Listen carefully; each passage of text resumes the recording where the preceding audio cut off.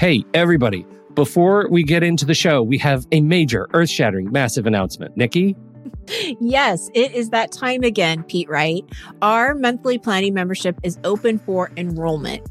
GPS stands for Guided Planning Sessions, if you don't know already. We've worked really hard here at Take Control ADHD to provide you with a service that not only gives you ideas and strategies on how to plan your day and your week, but it also provides time and space for you to do the work, and not just by yourself, but with others who understand and support you. We meet every Monday and Thursday, and there are 3 different sessions for each day that you're invited to attend. We are dedicated to making this membership to be one that is transformative in the way you think about planning and taking control of your time and schedule. There are so many benefits to the GPS membership, so please be sure to visit our website at takecontroladhd.com/GPS. Enrollment is open now through May 8th. Thank you for your time and attention, and I hope to see you soon. On with the show.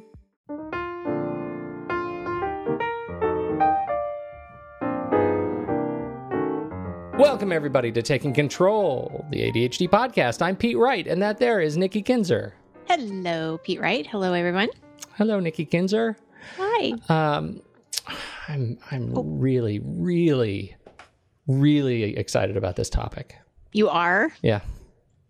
I am. Why? Can you believe it? Because it's about all I can think about. Oh. Kind of Right? obsessed with the whole Do you get topic it? thing? Yes. Yeah. Oh, yes. I do get it. Yeah. Do you know, this is we're going to be talking about hyper-focus today. Mm-hmm. And I think this is one that people don't understand about ADHD, that many people don't understand. Yes. And actually, some people with ADHD, if they were first diagnosed or newly diagnosed, they may not really understand what this is either. So Totally. Hopefully we're going to provide a little bit of education out there. Right. So, so the assumption is you have ADHD, you're struggling with ADHD. People discover that you are struggling with ADHD. Their assumption is, oh my gosh, I knew some ADHD kids when I was in elementary school. I'll bet he can't sit still in his chair and, likes to give people wedgies or something. Right. But they it's just like, can't it's pay that, attention. yeah, it's that sense that you can't sit still, you can't pay attention, you can't, look somebody in the eyes. Like that's real trouble for that person. Yeah. Right? Well, and I've also been told by parents before, or just adults as well, it doesn't have to just be children, but they'll say, oh, he doesn't have ADHD because he can sit there and play video games all day long. Oh, yes. How many times have I heard that? Too many. Right. And I'm thinking, well, actually, that might actually be a real symptom there of ADHD. I'm not saying it is, but it could be. I mean, just because you can actually focus on something all day long doesn't mean that you don't have it either, right? It's a definitely a misconception in a lot of areas. Yeah, I think it's it goes back to this the fact that ADHD is a spectrum disorder. Mm-hmm. It is a very complicated bucket of behaviors. That's right. And ADHD does absolutely not look like all things to all people. That's right. Everybody has their own story is what I tend to tell people. Yeah, everybody has their own story. So yes, exactly. So what is hyperfocus? I probably need to talk a little bit about that and give a little bit of education around that. And then I have a couple of strategies to at least maybe help you be more aware of hyperfocusing and kind of what to do about it. So does that sound good? I can't wait. Let's do it. All right. Well, first of all, hyperfocus is obviously if you put something in front of a person with ADHD and it's something that they are really interested in, like video games, something you really enjoy, something that really stimulates them, they can pay attention. They will absolutely pay attention. In fact, they probably can pay better attention than somebody that doesn't have ADHD if it's something that they really love and are really passionate about. What happens is the con to hyperfocusing is that the world can actually stop around them. I mean, time literally can just be slipped away, which is good and bad. It's great if you found something that you're really passionate about, but it can be really bad if it starts to affect your productivity at your job, at school, relationships at home, because you can't stop doing something, right? Yeah. Well, and I think that's just a little a caveat to your con. Not only does time slip away, but the real danger if you're struggling with hyperfocus is that you don't always get to choose what you're going to hyperfocus on. That's right. Yeah, you may not even be consciously aware of it, right? Right. Yeah, absolutely. So what's happening in your brain? I'm going to sound a little clinical here, so you'll have to forgive me, but like being distracted, right? So being obviously ADHD is an attention deficit. But it's sort of on the flip side of that is having too much attention. So hyperfocus happens because of the low levels of dopamine. I can never say that right. Dopamine. I think it's dopamine. I think is actually how you, the traditional pronunciation. I'm sure that's right. Pulling my leg now. Now, let me see if I get this word right. The neurotransmitter that is active in the brain's frontal lobe. So the deficiency is what makes it hard to shift gears or transition from one activity to the other. So it's that low level of dopamine that's making that difficult. So there really is a scientific reason of why this happens. I mean, I think that some people think, oh, they're just obsessed with it or they can control it. There's all these myths around it, but there is a chemical reaction that's happening or lack of that's happening that's making this happen to folks. So, all right. So what do you do, right? Right. What can you do to curb this? I think the first thing is awareness. Just like any pieces of ADHD, it's really important to understand how this affects you. And so, what are the things that will pull you in? What I try to identify those things and call them out. Like, okay, I know that the video games is going to be a distraction for me. So at some point, I have to figure out how I'm going to, make that work or not work. And so most of my clients have been able to pinpoint what that is. I use the video games as an example because it's so common. And just to give you an idea or an example, I had a college student who actually had his roommate hide the game console while he was studying for finals. And so because he knew that was going to be a huge distraction, he knew that he needed to study. And so for him, that was the best thing for him to do is actually take what he was hyper-focusing completely away from his environment altogether. Yeah. I can totally see that because that dopamine, it's a reward response, right? I mean, you get the same, and this happens to me too. Like you increase dopamine levels by giving yourself that shot of whatever it is that you really, really love, right? Right. And that could be food, it could be sex, it could be video games. Like those trigger dopamine response, and so it becomes like an addiction, right? That's the real challenge, and that's what I think another thing for me at least that drives that hyper focus. A little aside, when I was going through grad school. This was just the turn of digital music, right? And so I have hundreds and hundreds and hundreds of CDs, and I started doing homework to CDs while I was ripping them to my own kind of iTunes library, right? Mm-hmm. And I became so hyper focused on that it actually took over. Like I got such joy out of that little bing that happened when it was finished ripping that gave me a dopamine shot. Like that was like such satisfaction that I all other stuff kind of fell away until I finished that process. That's right. It ends up becoming a huge cost, emotional cost and productivity and under pressure of going to school, a huge cost. Mm-hmm, mm-hmm. Well, and it's interesting because you think about professionals, that are in the workforce, and there's other things that can definitely take your attention away. Facebook can be a big time sucker, right? Because you're all of a sudden you're on Facebook, and then an hour or two have gone by, and you have no idea, you didn't realize it. Internet, email, every like and every share is a dopamine response. Absolutely, and so you get lost in it for sure. And so I think again that awareness of bringing that to your attention and saying, okay, this is a distraction. This is something I like a little too much right now, and I need to do it later, or setting those limits. And that's really kind of what the next tip I have is really setting some boundaries around what it is that you're enjoying.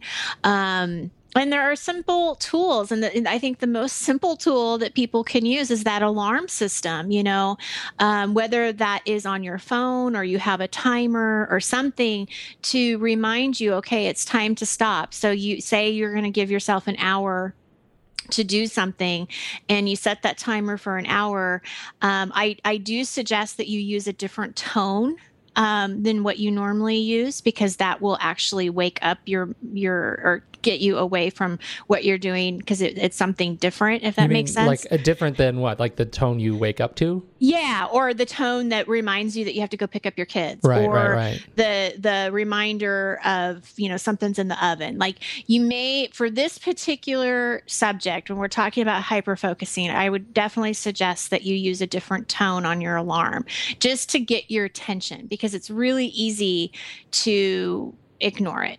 Sure. That makes sense. You may even want to take it a step further and put the alarm like in another room, or not. Well, you have to still listen to it, maybe on the other side of the room. So you have to actually get up to turn it off. Yeah. I know it seems kind of, well, that seems silly that I would have to do that, but you have to transition yourself out of whatever it is you're doing.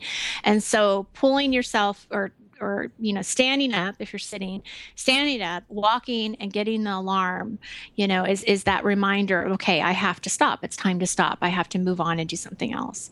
Does that make sense? Totally. Okay. Yeah, that's fantastic. Okay, so the third piece of this puzzle that we want to try to solve is the accountability aspect, and how important the accountability can be when you're trying to take yourself away from whatever it is you're focusing on.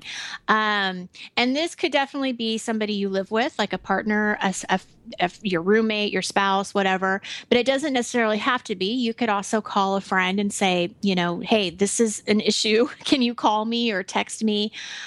Just to kind of remind yourself that, okay, it's time to stop. So again, it's just telling somebody else about the issue so you're not in it alone, and being upfront about it. This is a real issue, and kind of set up that agreement that it's not supposed to be a nagging situation. We don't want anybody to feel annoyed, but it's definitely to help the person out. So, you've got an alarm set, you've got somebody checking in on you. Those are two really, positive things that can get you to stop doing what it is that you're doing. Does that make sense? Oh, totally. I think that whole idea, the idea of assigning someone else, and we've talked about this before, this whole idea that accountability is a thing that you shouldn't need forever. Right.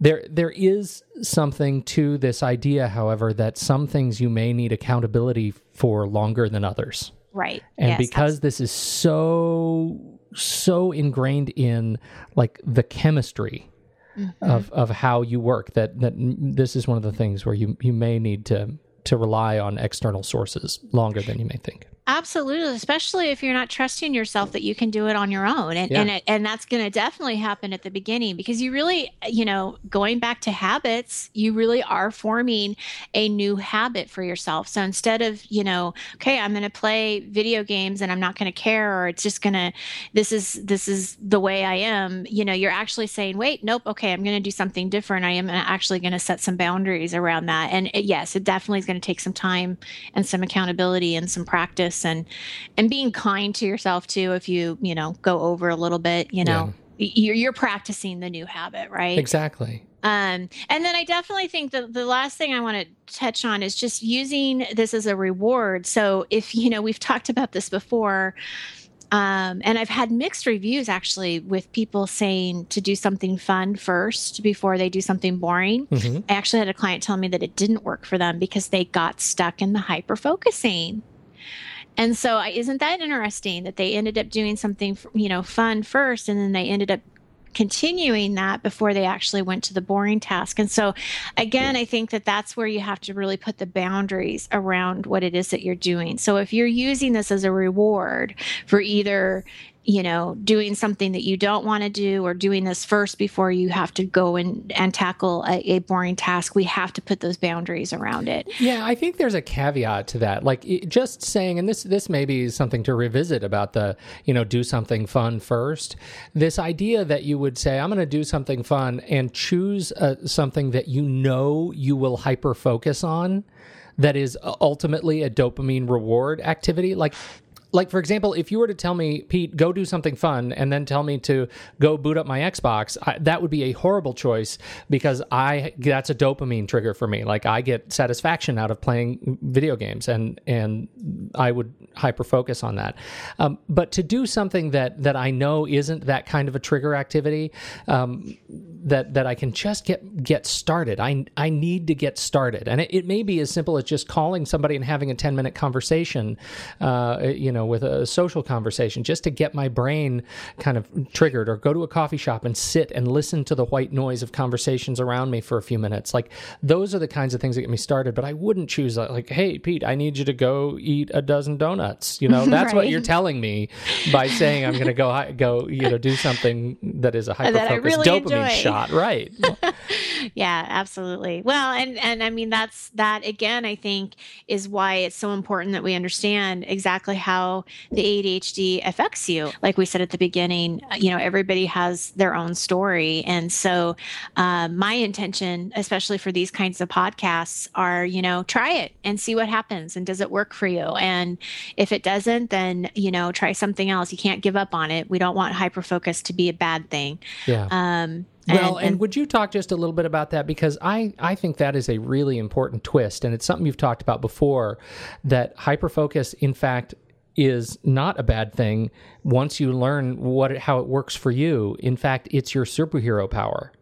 Absolutely. And especially if you find something you're really passionate about and you can turn that into a career, or you can turn that into some kind of cause, then those are really positive things. And we want joy in our life. We want to be happy. We want to feel, like this is a great thing. I mean, I'm not putting it into words correctly, but you know what I'm trying to say. I mean, that joy is what we're trying to achieve. And so it can be a very positive thing. I think it's great to be passionate about something, and really like things. And video games aren't bad. It's just, you have to put boundaries around them.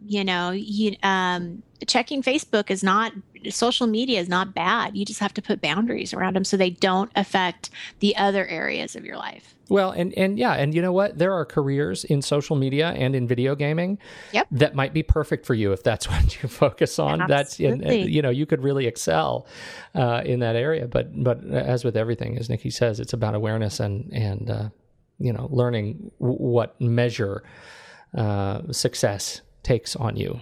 I think that's great. I think we've solved the world's problems. You think? do we have anything? Do we have anything else for the people? Nope, that's it for today. I love it. What a great topic. Folks, you need to tell us what you think about this and how hyperfocus works for you. So you do that by heading over to any one of our various social platforms. You can head over to Facebook and join the conversation there, or Twitter, or even Google+. And just let us know, what is hyperfocus for you? What do you hyperfocus on? How do you make yourself accountable for time outside of what you tend to get lost in? You can learn more about the show at the website, TakeControlOrganizing.com, or on iTunes. You can subscribe for free. Make sure you don't miss a single episode of Nikki Kinzer's ADHD Brilliance. It's out there. You just have to reach out and grab it. That's all I have for today. On behalf of Nikki Kinzer, I'm Pete Wright. We'll catch you next week on Taking Control, the ADHD podcast.